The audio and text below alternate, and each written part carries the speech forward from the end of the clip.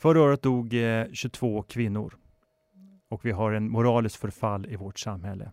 Lagen är moraliserande och utan moral så kan vi inte använda lagen. Vi behöver förändring nu.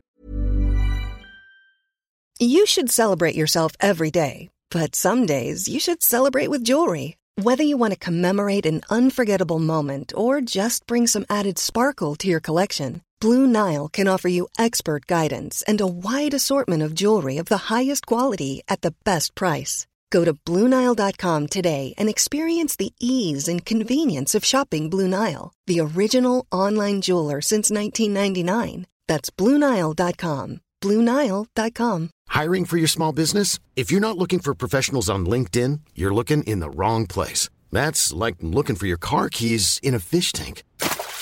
LinkedIn helps you hire professionals you can't find anywhere else, even those who aren't actively searching for a new job but might be open to the perfect role. In a given month, over 70% of LinkedIn users don't even visit other leading job sites. So start looking in the right place. With LinkedIn, you can hire professionals like a professional. Post your free job on linkedin.com/people today.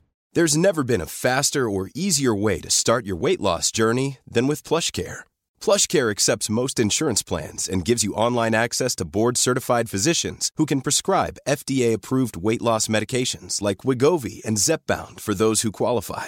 Take charge of your health and speak with a board-certified physician about a weight loss plan that's right for you. Get started today at plushcare.com/weightloss. That's plushcare.com/weightloss. plushcare.com/weightloss. Du lyssnar på Mod. Vågade samtal med Kerstin Degemyr och Helena Isolde Sundsgård. Samtal med fokus att minska antalet våldsutsatta och i praktiken rädda liv. Man lyfter problemen för att finna lösningarna. För lösningarna finns om man har viljan och modet. Nu kör vi igång dagens match som vill bidra till en positiv förändring och rädda liv. Varsågoda. Har ju en skadad axel. Ja. Hur kommer det sig? Berätta.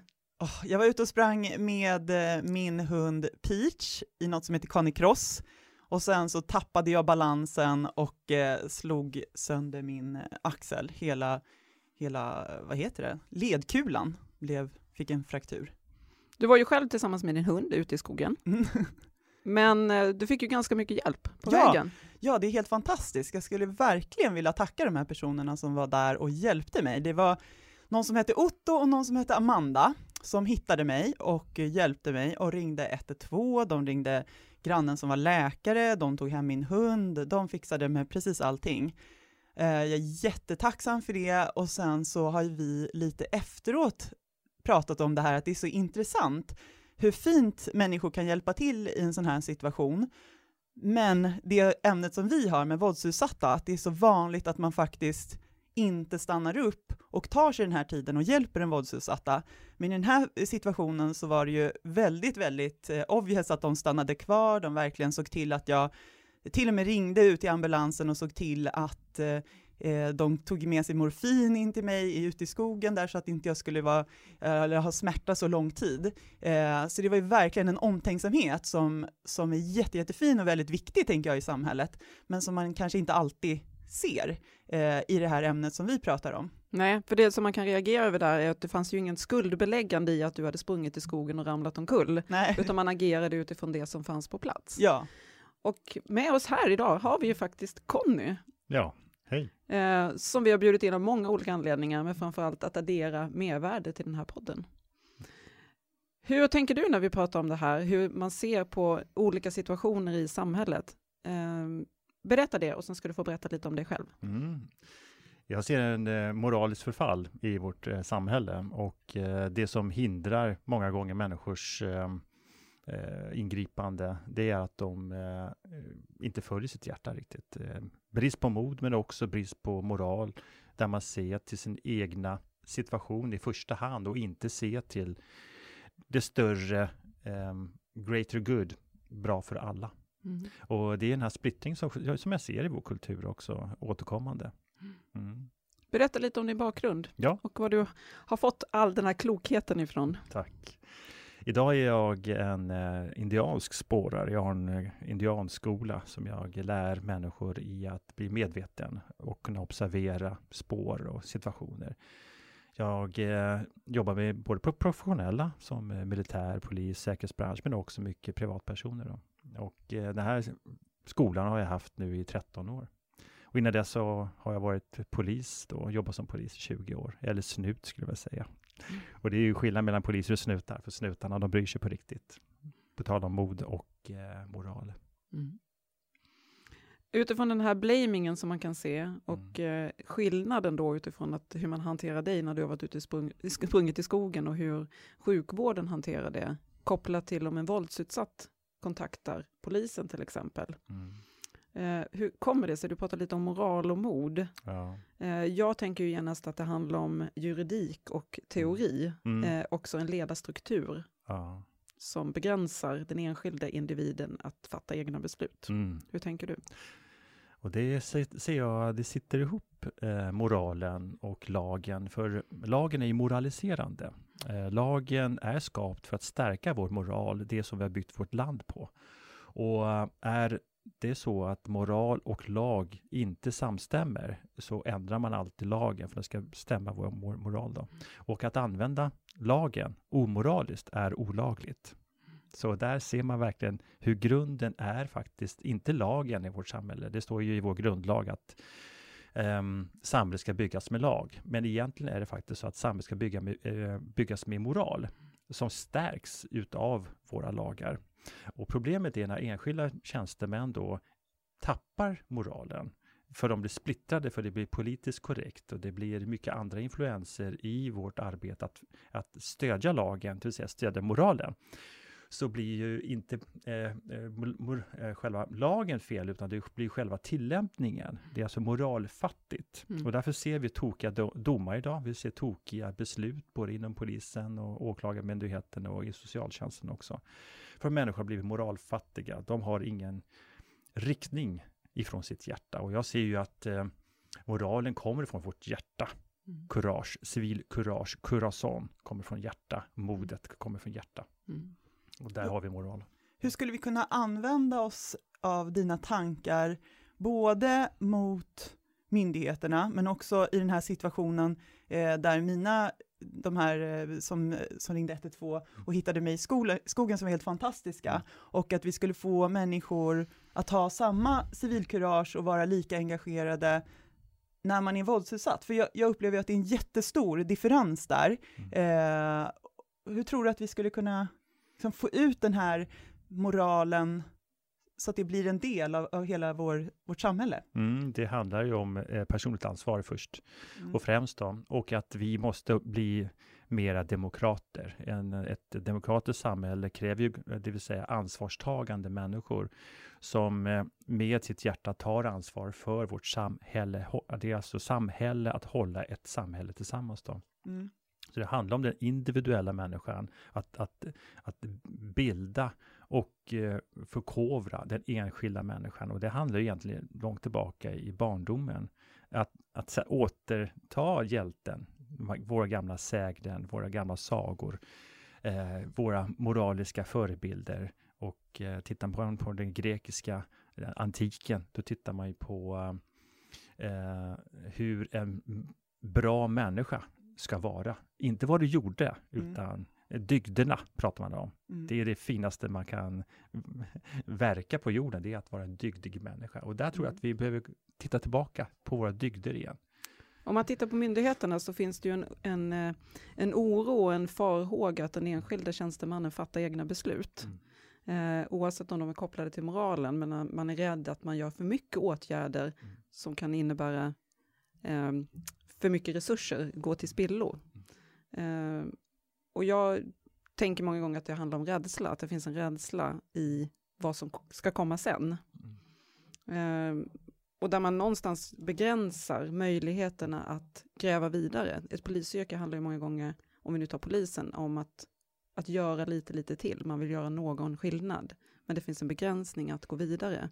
Och kopplar vi till ditt fall då, Helena. Hur hade du önskat att man skulle ha gjort?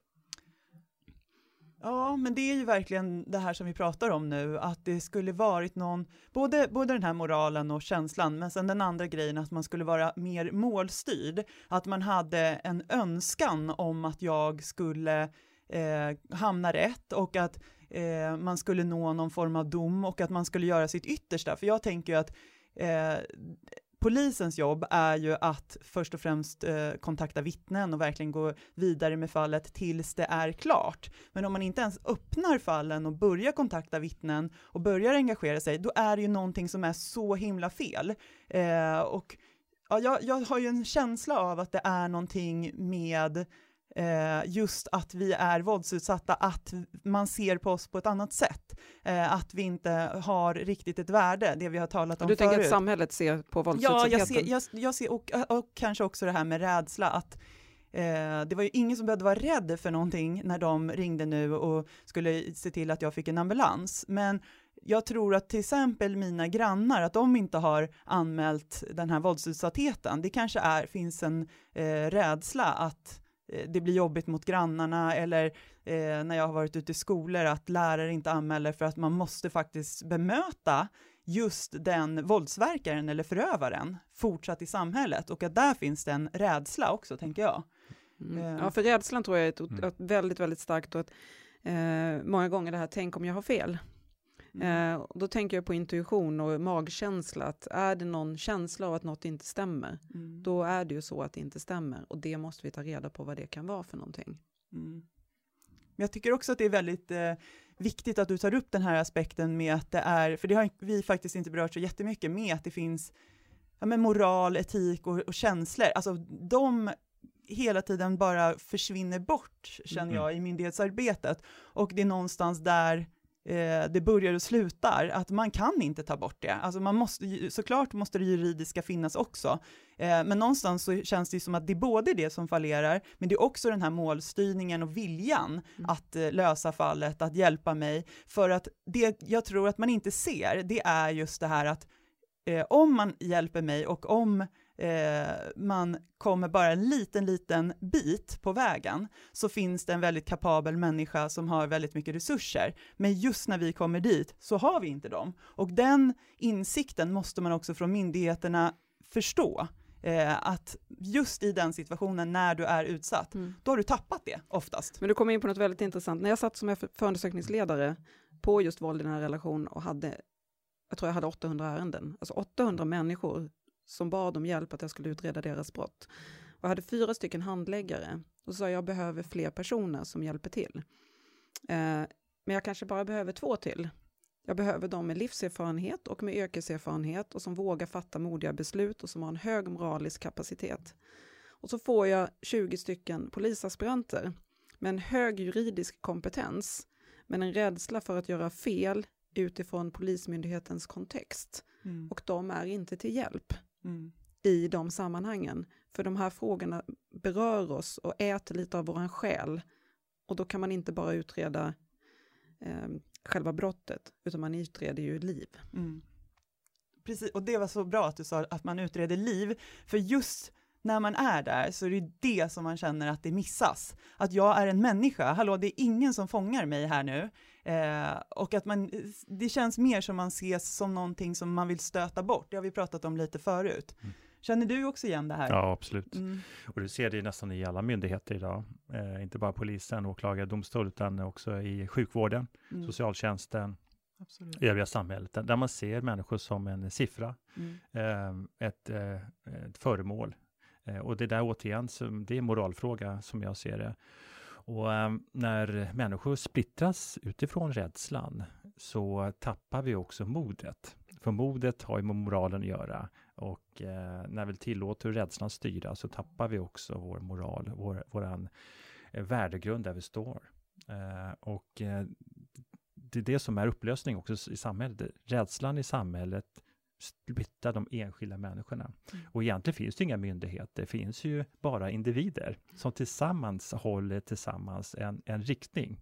Och den måste byggas på en moralisk inriktning. Och det som skulle skapa en lag då. Och när vi börjar behandla barn, brottsoffer och medborgare som föremål, så är vi riktigt illa ute. För då kan vi också alltid köpa människor. Och där tappar vi moralen. Jag tänker, du har ju lämnat polisen och hade ju enorma drivkrafter när du var myndighetsanställd. Yeah. Men är ju nu utanför. Vilka drivkrafter finns kvar? Och vad gör du nu med de här frågorna? Ja, jag drivs väldigt mycket ifrån mitt hjärta. Och det är i sanning. Det är frihet. Det är en av de viktigaste för mig. Det är sanning och frihet. Och genom mitt företag så utvecklar jag mig själv och människors frihet och sanningsförmåga. Och då kan man undra, vad är då sanning? För det är ju ett intressant begrepp, sanning. Vad är sant då? Och sant är av latinska sum, som betyder jag är. Så sanning finns bara hos dig själv. Det är alltså subjektiv upplevelse, sanning. Så genom att jag tränar människor i att observera med alla sinnena, men också med sin känsla, så blir de mer sanna.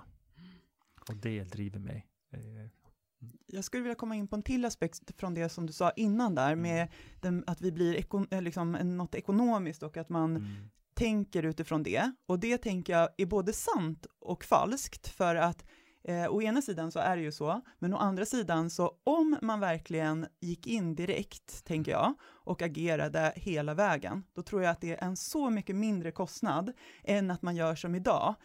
Att man låter oss liksom gå och söka helt mållöst, vi som är utsatta, för att vi, som jag sa också, är inte riktigt kompetenta i den situationen, och sen så vänder man sig till olika instanser som känns ganska självklart, till exempel såklart till sjukvården, och där finns det ingen fortsättning, och då söker man sig vidare där, och då blir det en kostnad, och sen så blir man sjukskriven och så vidare. Så jag tänker att det mest ekonomiska för ett samhälle, det är ju att agera primärt. Och det är omoraliskt. Omoraliskt att låta en människa som är skadad, som behöver hjälp, att lämnas till sitt eget öde. Och det är ju egentligen en förskjutning. Det största hotet för en enskild människa, det är ju uteslutande av en grupp.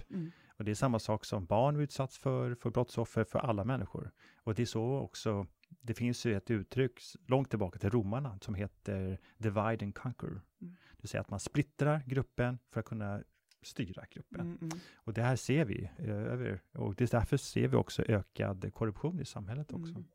Vi pratar ju även om sanningar det här med, och där min upplevelse är lite grann att det är den som först kommer till polisen och gör en anmälan är den som bär på sanningen. Och då kan man ju också koppla till, är man då våldsutsatt så blir man inte tagen på allvar. Så att det är ändå den sanningen som gäller, för det är den första som har gjort anmälan. Men utifrån våldsutsatthet, precis som du säger Helena, så tas man inte på allvar. Och då kommer ju den som har rätt attribut utifrån hur samhället ser på hur lyckosam man är i samhället, att vara den som leder och vinner. Ja, för det är det jag mer känner igen, att det är den här, att förövaren har ju oftast ett övertag, för den har ju just brutit ner den utsatta. Så den sitter ju på ett stort övertag och kan direkt med en lugn röst ringa in och säga att jag förstår inte det här, den här personen är sjuk, ni måste ha förståelse för det. Medans man själv som utsatt, eller om jag pratar för mig själv, så var det ju att jag pratade väldigt i en uppdragen hastighet. Jag kunde nog inte hålla det man säger att man ska hålla en rak historia, så att det börjar från A till Ö. Det kunde man ju inte göra. Så jag skulle säga att precis tvärtom, att polisen vill att man kommer med en linjär historia. Men är man utsatt, du kan inte dra en linjär historia. Nej, så det borde vara precis tvärtom. Absolut. Och When you're ready to pop the question, the last thing you want to do is second guess the ring. At BlueNile.com, you can design a one-of-a-kind ring with the ease and convenience of shopping online. Choose your diamond and setting. When you find the one, you'll get it delivered right to your door. Go to BlueNile.com and use promo code LISTEN to get $50 off your purchase of $500 or more. That's code LISTEN at BlueNile.com for $50 off your purchase. BlueNile.com, code LISTEN. Hi, I'm Daniel, founder of Pretty Litter. Cats and cat owners deserve better than any old-fashioned litter. That's why I teamed up with scientists and veterinarians to create Pretty Litter. Its innovative crystal formula has superior odor control and weighs up to 80% less than clay litter. Pretty Litter even monitors health by changing colors to help detect early signs of potential illness. It's the world's smartest kitty litter. Go to prettylitter.com and use code ACAST for 20% off your first order and a free cat toy. Terms and conditions apply. See site for details. There's never been a faster or easier way to start your weight loss journey than with PlushCare. PlushCare accepts most insurance plans and gives you online access to board-certified physicians who can prescribe FDA-approved weight loss medications like Wegovy and Zepbound for those who qualify. Take charge of your health and speak with a board-certified physician about a weight loss plan that's right for you. Get started today at plushcare.com/weightloss. That's plushcare.com/weightloss. plushcare.com/weightloss. Hey, Dave. Yeah, Randy. Since we founded Bombas, we've always said our socks, underwear, and T-shirts are super soft. Any new ideas? Maybe sublimely soft. Or disgustingly cozy. Wait, what? I got it. Bombas. Absurdly comfortable essentials for yourself and for those facing homelessness. Because one purchased equals one donated. Wow, did we just write an ad? Yes. Bombas. Big comfort for everyone. Go to bombas.com/ACAST and use code ACAST for 20% off your first purchase. Quality sleep is essential. That's why the Sleep Number Smart Bed is designed for your ever-evolving sleep needs. Need a bed that's firmer or softer on either side? Helps you sleep at a comfortable temperature? Sleep Number Smart Beds let you individualize your comfort so you sleep better together. J.D. Power ranks Sleep Number #1 in customer satisfaction with mattresses purchased in-store. And now, save 50% on the Sleep Number Limited Edition Smart Bed for a limited time. For J.D. Power 2023 award information, visit jdpower.com/awards. Only at a Sleep Number store or sleepnumber.com. Jätteintressant, man vill ha en sammanhängande, kronologisk sammanhängande och det finns historia. inte en och det chans. går inte. Nej, man är ju chockad. Alltså, Exakt. Men det är också det att, det jag menar på det är egentligen de här anmälningarna och motanmälningarna. Om det kommer någon först och sen så kommer den andra och gör en anmälan, då kommer alltid den vara sekundär, oavsett om det är den som är den rätta och som faktiskt är det som har hänt. Och det var lite, vi har nämnt det tidigare, men att de förhören man håller är oftast fler och längre och mer omfattande med en målsägare än vad de är med den misstänkte. Och det säger jag är helt fel. De ska se exakt likadana ut. Vi ska lägga ett pussel. Vi ska hitta en sanning. Vi ska förstå ett sammanhang. Och då behöver vi ha alla delarna. Polisen var inte på plats. Socialtjänsten var inte på plats. Sjukvården var inte på plats. Därför måste man ju veta så mycket som det går. Det är därför vi måste höra vittnen. Det är därför vi måste höra karaktärsvittnen. Sådana människor som inte var där. För det är väldigt sällan det finns vittnen i relationsvåld. Då måste vi få en förståelse. Är det här en person som har förändrats över tid? Och karaktärsvittnena blir ju så otroligt viktiga i de här sammanhangen. Och de kommer man behöver hitta många, många fler än kanske de som man traditionellt sett tänker sig. Man kanske behöver höra människor från arbetsplatsen. Man behöver höra människor i släkten. Alltså, det finns ju så många andra. Jag ser en återkommande utmaning för utredande myndigheter. Polisen ska ju utreda, de ska ju inte döma. Och där är också enskilda polismän som har missuppfattat sin roll. Går ut, läxar upp folk och liksom skäller ut folk och ska döma. Och det är domstolen som ska göra det. Då måste man veta sin roll. Polisens roll det är att upptäcka brott. Framförallt förebygga brott. Det är den viktigaste uppgiften för polisen, det är att förebygga brott. Men det görs väldigt, väldigt lite då. Så polisen ska upptäcka brott och stoppa brott och utreda brott då, och inte döma. Den utmaningen som jag ser här, det är den enskilda tjänstemannens utmaning. Det är att rädsla för att bli lurad, rädsla för att göra fel. Där ser jag mycket ofta där utredningen går fel. Och den andra grejen, det är att man har bestämt sig redan från början innan man börjar utreda. Den här personen är skyldig, den är oskyldig, det här är bara strunt, det här är det är de två vanligaste. Rädsla för att göra fel och för att man bestämt sig redan innan. Och titta på Lisa Holm-fallet till exempel och kolla på Anna-fallet här nu också. Där man har redan bestämt sig innan man ens har börjat undersöka fakta. där måste vi ta upp Anna-fallet, tänker jag. Jag tänker, en liten sak som jag bara vill lägga till där är ju också att inte agera är ju också ett sätt från polisen att verkligen ha tagit ställning, att de har redan bestämt sig och därför agerar vi inte. Och det är ju det som de flesta som jag känner till har varit utsatta för, att polisen inte agerar alls. Men om vi skulle ta upp det vi kallar Anna-fallet, det är ju ett fall som det kommer dom. Berätta lite mer. Så att... Ja, det kommer dom idag. Jag tror att du ska få berätta väldigt mycket mer om det. Men det som är intressant i det fallet, det är lite det vi pratade om, att det är en mamma som anmäler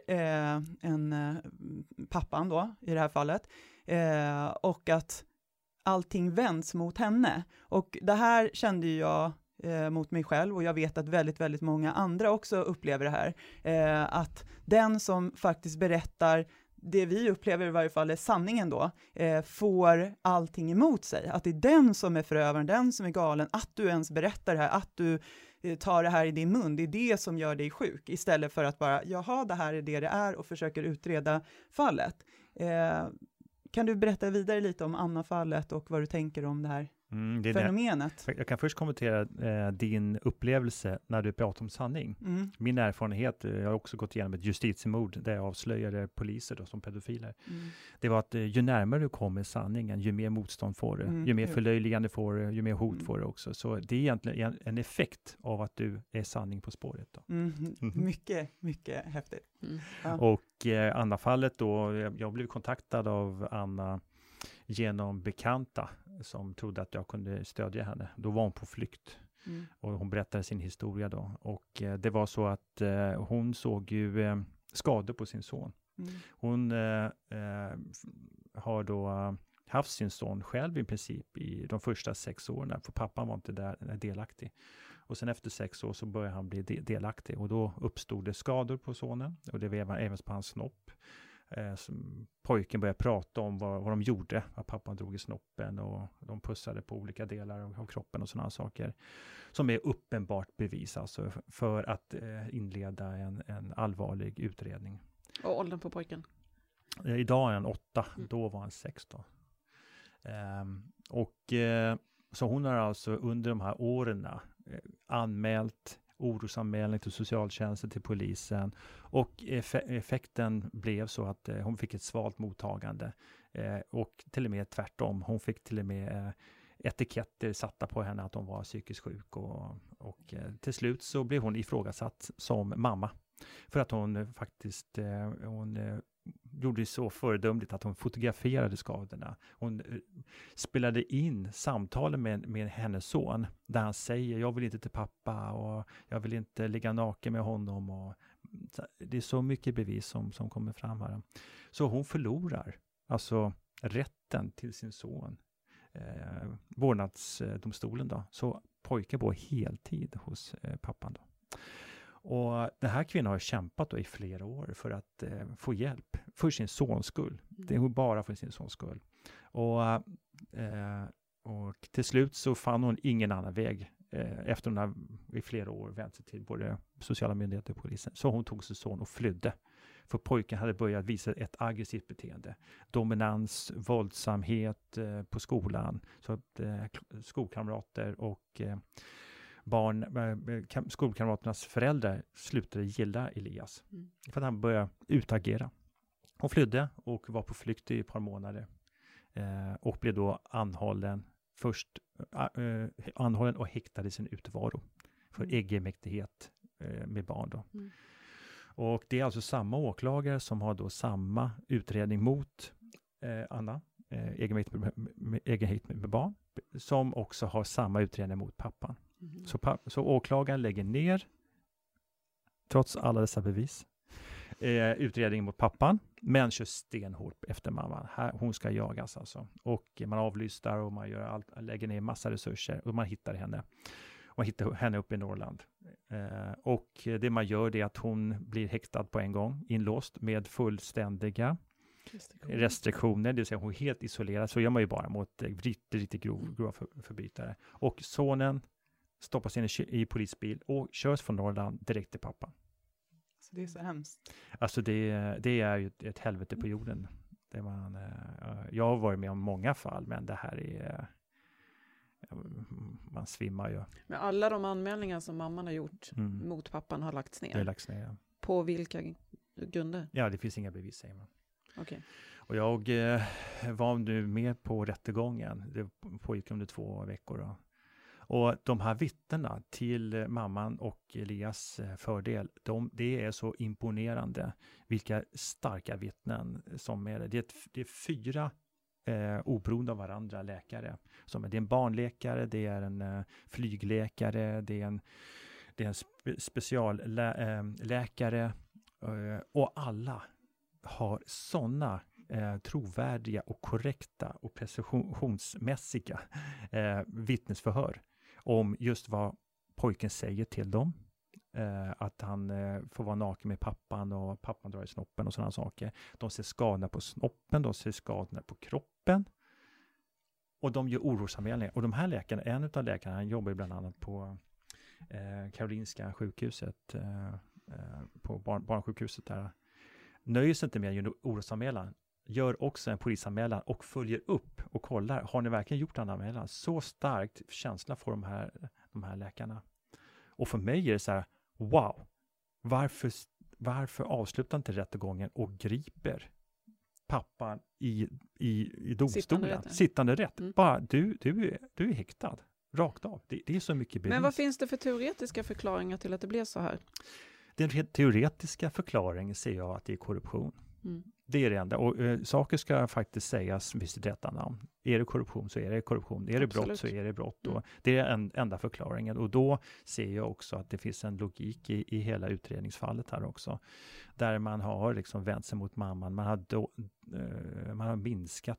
förminskat beviserna och vad det gäller övergreppen. Och man har lagt ner ärendet också mot pappan. Och sen har man ifrågasatt mamman. Hur många förhör med pojkarna man hållit och hur har de gått till? Alltså det senaste förhöret jag fick höra, det var ju när polisen hade hittat mamman och Elias uppe i Norrland, körde han sig hem. Då höll man ett kort polisförhör. Jag tror att det var på barnahus. Och då var pappan med i rummet. I förhörsrummet? Ja, precis. Jag förstår din förvåning. Ja. Som förhörsledare, får man ens göra så? Finns det någonting som... Nej, han får ju vara med såklart. För i det här fallet var han ju inte misstänkt. Så det är klart att han får vara med. Och det är det jag menar, att det här blir så svårt och så omöjligt att förstå. Utifrån det du beskriver, moraliska aspekten, men också den rent teoretiska, där myndighetspersonerna i det här fallet är så strikt... följer så strikt liksom teorin och juridiken att man missar individer och man missar egentligen helheten. Och jag tänker den här holistiska helhetssynen finns ju inte på något sätt i det här, utan det här är ju, jag tittar bara specifikt på exakt det jag har framför mig just nu, och i det här fallet då så var inte pappan misstänkt, utan han var ju den som var ansvarig vårdnadshavare och hade fullständig rätt till sitt barn. Och i det fallet får han ju självklart vara med in i rummet. Det finns inga ifrågasättande i det. Nej, och då måste man ju kunna se nästa steg också. Att han är också anmäld för allt det här. Hur man inte kan se det blir ju alldeles... Nej, men det är som att man har... exakt, men det är det jag säger. Då tittar man ju bara. Det är precis det som är möjligt i de fallen där man...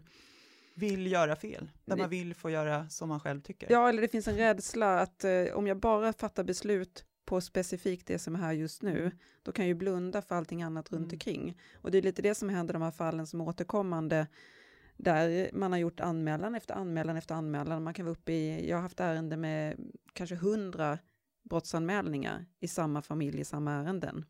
Om jag då bara fattar beslut på en ett enskilt litet ofredande eller ett enskilt litet sexuellt, och ursäkta att jag använder det litet, men där det bara är precis den här lilla händelsen, en egenmäktighet, jag kanske har satt ett lås på en dörr eller någonting.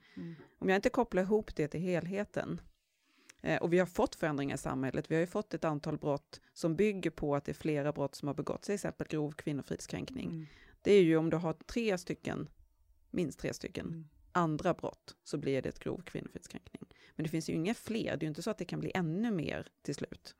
Men så att den förändringen har ju skett. Men tittar man bara på specifikt enskilda små brotten, då är det klart att man inte fattar ett beslut i helheten. Men jag tänker, när du blev anmäld, underlåtelse till att rapportera brott. Och i det här fallet så är det precis tvärtom. Att mamman rapporterar ju brott. Och det är det som är problemet. Det är därför hon blir anmäld. Så det är precis tvärtom. Så det verkar ju verkligen... Fast hon blev ju inte anmäld för att hon rapporterade brott. Hon blev anmäld för att hon tog sitt barn. Det är sant, fast det är någonstans det som är fortsättningen på det. Att hon har valt att anmäla och därför blir hon ifrågasatt. Kan du hålla med? Ja, det har jag gjort. Och socialtjänsten sa också att hon ska sluta att anmäla. Ja. Och de ifrågasatte hennes lämplighet som mamma för att hon tog bilderna och spelade in sonens vittnesmål. Ja, vilket känns som att det är ju det som är hennes uppgift som mamma. Så att hon har ju egentligen gjort precis alla rätt. Och det är ändå det vi försöker tala om. Jag menar, det är ju det som jag hela tiden basunerar ut. Dokumentera, ta bilder, skriv berättelser, spela in, gör alla de här delarna. För det är ju enda vi har i de här fallen för att kunna få någon bevis överhuvudtaget. Jag tänker att ett problem med hela det här också, det är att vi som är utsatta, för det här, nu är det Elias historien, min historia, och sen så vet vi ju att det är tusentals av de här. Det här är inte, hade de här två varit unika, då hade det varit en sak, men det är ju liksom återkommande, det är kontinuerligt, du vet hur många fall som helst och så vidare. Och då tänker jag att det vi måste kanske lösa är ju att vi kan anmäla socialtjänsten, att vi kan anmäla polisen som inte ringde de här vittnena, att det måste faktiskt kunna vara en tillbakaanmälan. För att det är så oerhört osäkert nu, så som det är, när vi som är utsatta inte har några som helst rättigheter att få våra fall ens prövade. För det finns det, förlåt, du ska få respondera, men det finns ju också en fara i det, för om man har gjort ett fel, då är det ju inte så att någon erkänner att de har gjort fel. Nu pågår det ju, kan jag bara tänka mig, men jag vet ju att det är så otroligt mycket inom de här myndigheterna för att försöka rätta till det som man gjorde fel. Skrivtekniskt försöker man lösa massa saker nu som man har missat. För man skulle aldrig erkänna felet. Nej, och det är det som är problemet, tänker jag. Eller? Ja, och det försvann ett myndighetsansvar, tjänstemannaansvaret försvann ju för ett antal år sedan. Och det är ju en kris på det viset. För det här visar man ju egentligen att det moraliska ansvaret har ju fråntagits den enskilda tjänstemannen. Och det är också lätt att falla in att det är socialtjänsten, polisen, åklagarna, utan det är enskilda tjänstemän. Precis som att det är enskilda gärningsmän som gör brottet, oavsett om det är man eller kvinna, pappa eller mamma, eller om det är polis, utan det är alltid enskilda. Och det är det som är så viktigt att se. För annars så kan vi också se förbi. För i detaljerna, i sanningen finns i detaljerna. Och när vi kan hitta detaljerna och se detaljer, så kan vi också se sanningen också. Och för mig är det uppenbart. Då tänker man så här, men kan det vara så hemskt att det finns pedofiler inom polisen? Kan det finnas det? Inom åklagarna, domstolar, i socialtjänst. Kan det finnas det? Det är klart det finns. Jag vet att det finns det. Min rektor på polishögskolan kallas för Kapten Klänning. Han blev sen polismästare i Uppsala. Han dömdes för flera våldtäkter på unga. Och han kämpade för jämställdhet. Ja, kvinnors rätt. Han blev vald till årets feminist. Och jag stötte på andra människor på min polisstation som var pedofiler, som våldtog barn i området. Och det såg jag. Och då blev jag nedkämpad utav dem. Anmäld med påhittade brott. Jag blev skickad i cykelkällaren. Och förtryckt, och de här enskilda polismännen skulle aldrig kunna göra någonting om de inte hade stöd på nyckelpositioner, på chefspositioner. Och det är ju, i och med att vi iakttar sanning, så kan vi se så här, vem stödjer vem? Vilket handlande och icke-handlande sker? Så de avslöjar sig själv när vi vågar se sanning med vårt hjärta. När vi har civilkurage, då säger vi tack, nu vet jag, du. För jag kommer in på en annan tanke, just det här med att våga göra saker, men också att våga. Polisen har ju en uppföljningsskyldighet och en rapporteringsskyldighet, hur duktiga vi är och hur mycket klarar vi upp brott och hur ser det ut. Och då måste vi klara upp brotten snabbt. Så gräver vi för mycket, vilket går emot varenda polis. För poliser vill gräva om man vill hitta sanningar, om man vill hitta lösningar. Men där man har ett krav på sig att tala om att man har lyckats. Och det innebär ju att därför kan ju koppla till att man inte kontaktade vittnena i ditt fall. För man vill lägga ner. Finns det bara det minsta lilla möjlighet att lägga ner det här ärendet med risk för det är ju faktiskt en öppen diskussion. Det här kan bli backjobb på det här. Men vi börjar med att lägga ner det, för det är väldigt, väldigt få som kommer tillbaka och säger att ni får öppna upp den här anmälan igen, för jag har fler vittnesmål eller fler bevis. Då gör man nedläggningar som kanske är lite på gränsen. Det fanns någonting där i det att peta i. De flesta går ju igenom. Och där måste man komma ihåg också att man kan knäcka den personen fullständigt där. Exakt. Att det kommer ingen mer anmälan. Från mig kom det ingen mer anmälan. Utan jag kände ju att jag var stukad. Att nu finns det ingenstans jag kan få någon hjälp eller räddning. Utan nu står jag maktlös. Nu har jag inget samhälle. Jag har varken dem eller samhället. Och att jag tror att det är jätteviktigt att vi lyfter det. Så att varje enskild person som jobbar i de här frågorna ser att det verkligen är när de gör skillnad så gör de skillnad för en människa. De gör skillnad för ett liv, för en framtid. Det ger ekonomiskt att det blir bättre för hela samhället. Det gör, men det finns ingenting negativt i det. Alltså det är det som blir så svårt. Att varför ser ni inte att de snabba ärenden är så oerhört kostsamma, så oerhört farliga, och att det är de som leder till att folk dör. Alltså hur kan de inte se det? Nej. Och det är precis det du säger, just det här med snabba ärenden som är ju, nu vet jag att man använder på polisen, men använder säkert i andra myndigheter också, där jag fick krav på mig och där man faktiskt fortfarande idag får krav, plocka fram snabba ärenden, gör en snabb utredning, lös det snabbt. Och då försökte jag respondera med att säga att vadå, ska jag plocka ut snabba människor eller snabba, hur ska jag göra den bedömningen? Ja. Det är ju enskilda individer och enskilda fall. Och jag tänker göra exakt vad jag kan och vad som mig förmår att göra det bästa av det här. Oavsett. Sen kan man ju alltid, och där pratar vi lite mod.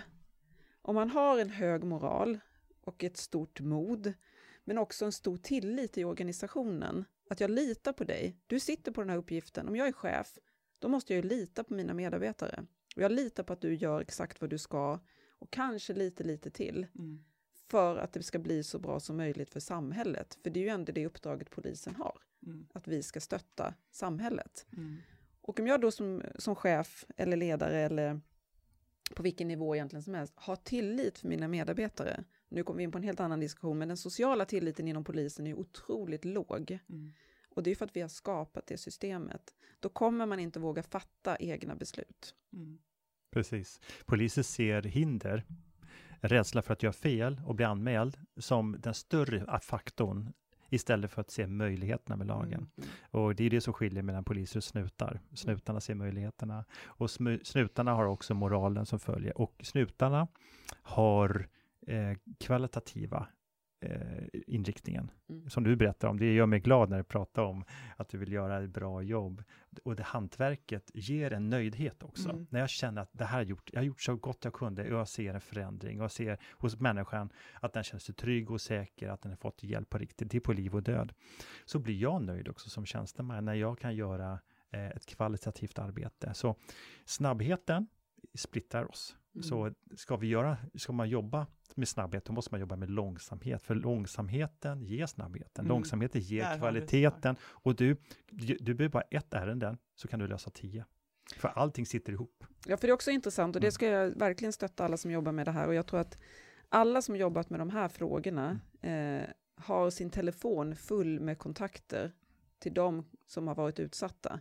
För det är ett omöjligt arbete att jobba 8-16 och sen kan du lösa det.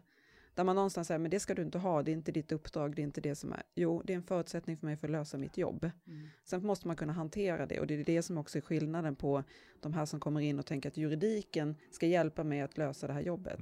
Nej, du behöver ha livet med dig för att kunna lösa det här jobbet. Här tänker jag ytterligare på en sak det vi har pratat om lite. Vi fick frågan av nyheterna här för ett tag sedan också med att 10 000 poliser söker Polismyndigheten och det är ungefär 1000-tal som avgår varje år. Kan det också ha med det här att göra att man avgår för att man känner att, ställer jag till båda er nu, att man faktiskt inte får vara sann och ärlig, att man är de här cheferna och ledarna, man ser att de agerar omoraliskt. Är det en anledning, tror ni? Absolut. Svar ja. Tveklöst ja. Och hur kan vi, nu tänker jag så här, vi tar sista tiden till att hitta lösningar. För det första det här, alltså hur skulle vi kunna lösa det? Vad är det? Är det ledarna som sitter på fel plats? Hur kan vi ändra det? Ja, men det är ju en sak, men jag tänker absolut att man ska våga vara modig och den som gör fel, då ska det bli konsekvenser som syns. Konsekvenserna blir bara på de som inte är de ideala poliserna. Där får det konsekvenser, men så finns det liksom samhället, eller så att man har bestämt hur en ideal polis ska se ut inom polisen. Ja, nu får du vara mer tydlig. Ja, nej men absolut. Det är ju så att det finns en struktur, en norm, ett ideal för vad som är den rätta polisen. Är du inte i den normen? Och hur ser den ut? För att nu pratar vi om moraliska poliser, det är de jag vill ha. Så pratar vi om de här som och det är var i Anna-fallet, alltså, och de är kvar. Då är det ju precis tvärtom, tänker jag. Exakt, men har du moral, du vill jobba, du vill göra det bästa, då är du mycket svår att ha att göra med. Och då tillhör du inte idealet. Det borde vara precis tvärtom. Ja, det borde ju vara helt fantastiskt. Om man tittar på övriga företagsvärlden, då är du den som Toyota, Volvo och alla söker. Du får ursäkta, men du måste hela tiden ligga ett steg före. Du ska vilja lite mer, du är målstyrd, du har driv, du har moral, du tror på dina anställda, du tror på dem runt dig. Hur kan det här då i polisen vara precis tvärtom? Säg för det att till mig. Det styrande inte vill ha starka poliser. Men varför? För du kan inte styra starka poliser. För att de följer moralen och inte det politiska korrekta. Men är det inte egentligen också till och med politiskt korrekt att hjälpa barn? Alltså jag tänker, utsatta människor borde ju vara det är därför vi betalar skatt, tänker jag, för att hjälpa gamla, sjuka, utsatta. Ja. Men det är inte ett riggat och korrupt system. Nej, jag tänker också, återigen tillbaka till det här med sociala tilliten. Det kan ju också innebära att om du har fått en chefsposition eller en hög nivå och så kommer det någon som tycker något av åsikter, så kan jag ju rubba den personens position. Vilket innebär att man tar ju till sig människor som tycker och tänker likadant eller inte tycker och tänker alls. För de är ju inte lika besvärliga. Det här låter som en dysfunktionell familj eller en dysfunktionell organisation. Det är verkligen, det är en sjukt. Det här är absolut. Det är sjukt. Det är sjukdom, allvarlig sjukdom. Och det är så kostar liv. Ja, divide and conquer. Och det är därför också redan efter 1 år som ny polis så har du starka ifrågasättande av ditt yrkesval. Jag som gammal snut då, i slutet av min karriär som jag jobbar 20 år, det var min liksom, huvuduppgift. Det är att ta hand om bittra 1-åringar så att säga. 1 år efter polishögskolan ute i fält så hade de allvarliga funderingar på sitt yrkesval. För att de kände att det här inte är sant.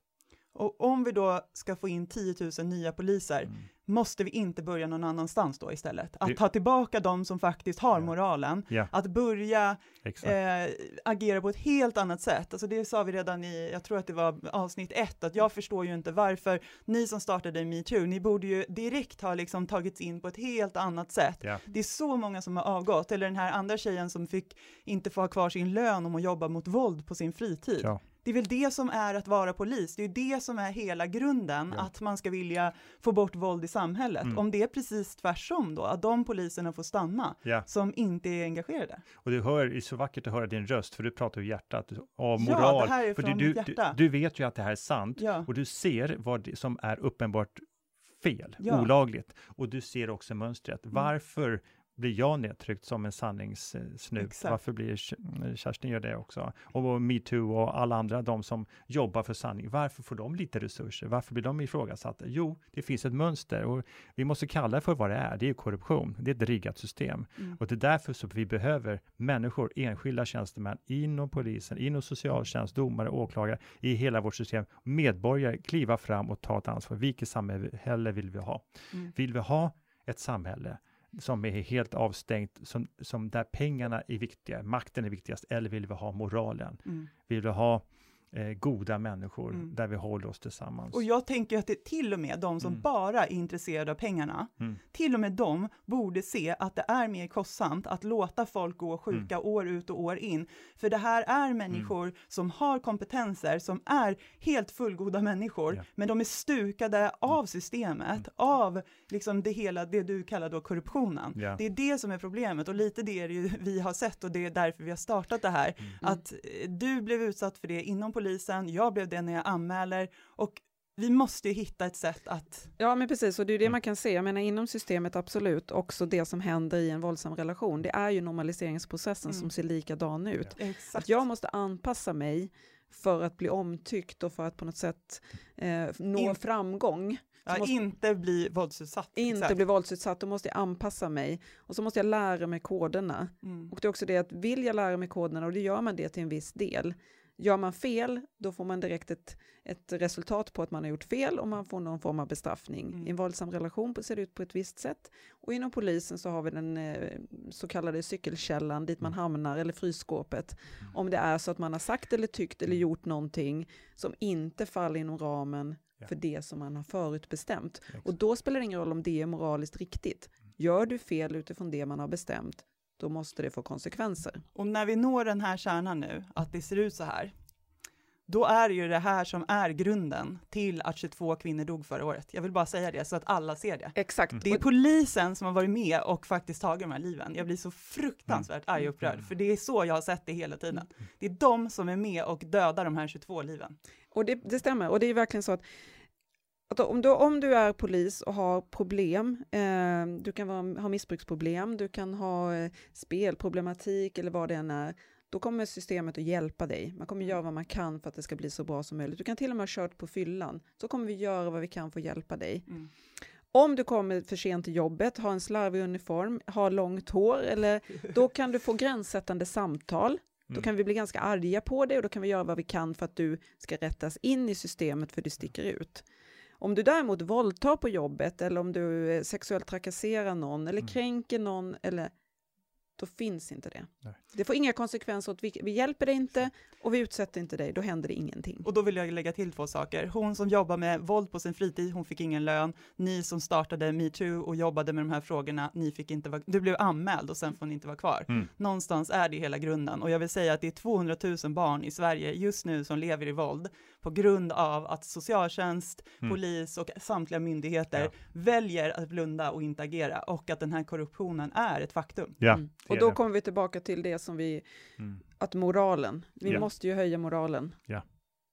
Och då spelar inte lag och juridik egentligen någon roll om vi fortfarande har en låg moral. Exakt. Vi kan ha världens bästa lagar, men om moralen inte finns så kommer den missbrukas. Och det finns inget annat också att komma förbi vår medvetenhet. Människor måste också i den här moralen och rättvisan skapa sig en större medvetenhet, våga ställa frågor och stå upp för den här moralen. Vi måste bli mer medvetna. Men det vi skulle behöva då för att hitta lösningar, om vi tänker sig inom polisen, och det som jag ändå tänkt att MeToo och nödvärn skulle kunna hjälpa till med, när man faktiskt påvisar något som inte fungerar, det är ju att man skulle önska att, om nu inte ledarna själva var modiga, så skulle de få stöd i att vara modiga, vilket också var ett av våra förslag. Att vi skulle ha handledare ute i myndigheten. Myndigheten har massa utbildade handledare, jag är en av dem. Där man faktiskt kan processa och coacha chefer till att vara duktiga ledare. Men där man inte är intresserad. Och den kostnaden skulle ju vara minimal, kopplat till att vi faktiskt försvinner och hoppar av.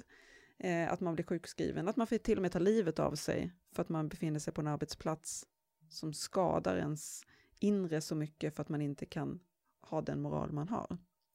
Så att det handlar om att cheferna skulle behöva vara lite modigare, att lita på sina medarbetare. För vi har bra poliser. Det måste jag understryka. Vi har jättebra poliser. Verkligen. Det är systemet och det är chefskapet som brister. Och hur ska vi agera för att få förändring där? Be alla människor att faktiskt agera i de här frågorna. Det skulle jag vilja säga som en av sakerna. Att varenda människa som lyssnar och känner att man lite blir berörd, man måste våga lyfta det här i olika sammanhang. Man måste våga dela de här samtalen, ta samtalen själv, engagera sig i frågan, be andra vara med dig, att tillsammans kan man göra saker, för ibland är det läskigt att vara själv, men det är faktiskt viktigt också, för i slutändan så är det som sagt att liv går åt, det är helt hemskt, och folk blev så berörda av Josefin Nilsson, och det tycker jag är rätt, men och det var jättefint, det är verkligen fantastiskt, men det var 22 kvinnor förra året, det var 16 eller någonting året innan, det är kvinnor varje år, det är barn som dör i det här också, och Josefin var en av de som inte ens är med i statistiken, för det är också många som dör av det indirekta våldet, och de finns det inte ens siffror på. Så hur många som dör av det här, och som du säger också att man jobbar i de här myndigheterna och är driven i de här frågorna som också dör. Det är inte okej. Du har lyssnat på Mod. Vågade samtal med Kerstin Dejemyr och Helena Isolde Sundsgård med fokus att minska antalet våldsutsatta och i praktiken rädda liv. Lyssna gärna på fler avsnitt. Din kunskap och ditt engagemang kan bidra till att rädda liv. Du kan lyssna på oss där poddar finns och du kan titta på oss på vår YouTube-kanal Dejemyr och Sundsgård. Nu önskar vi en trevlig sommar. Tack!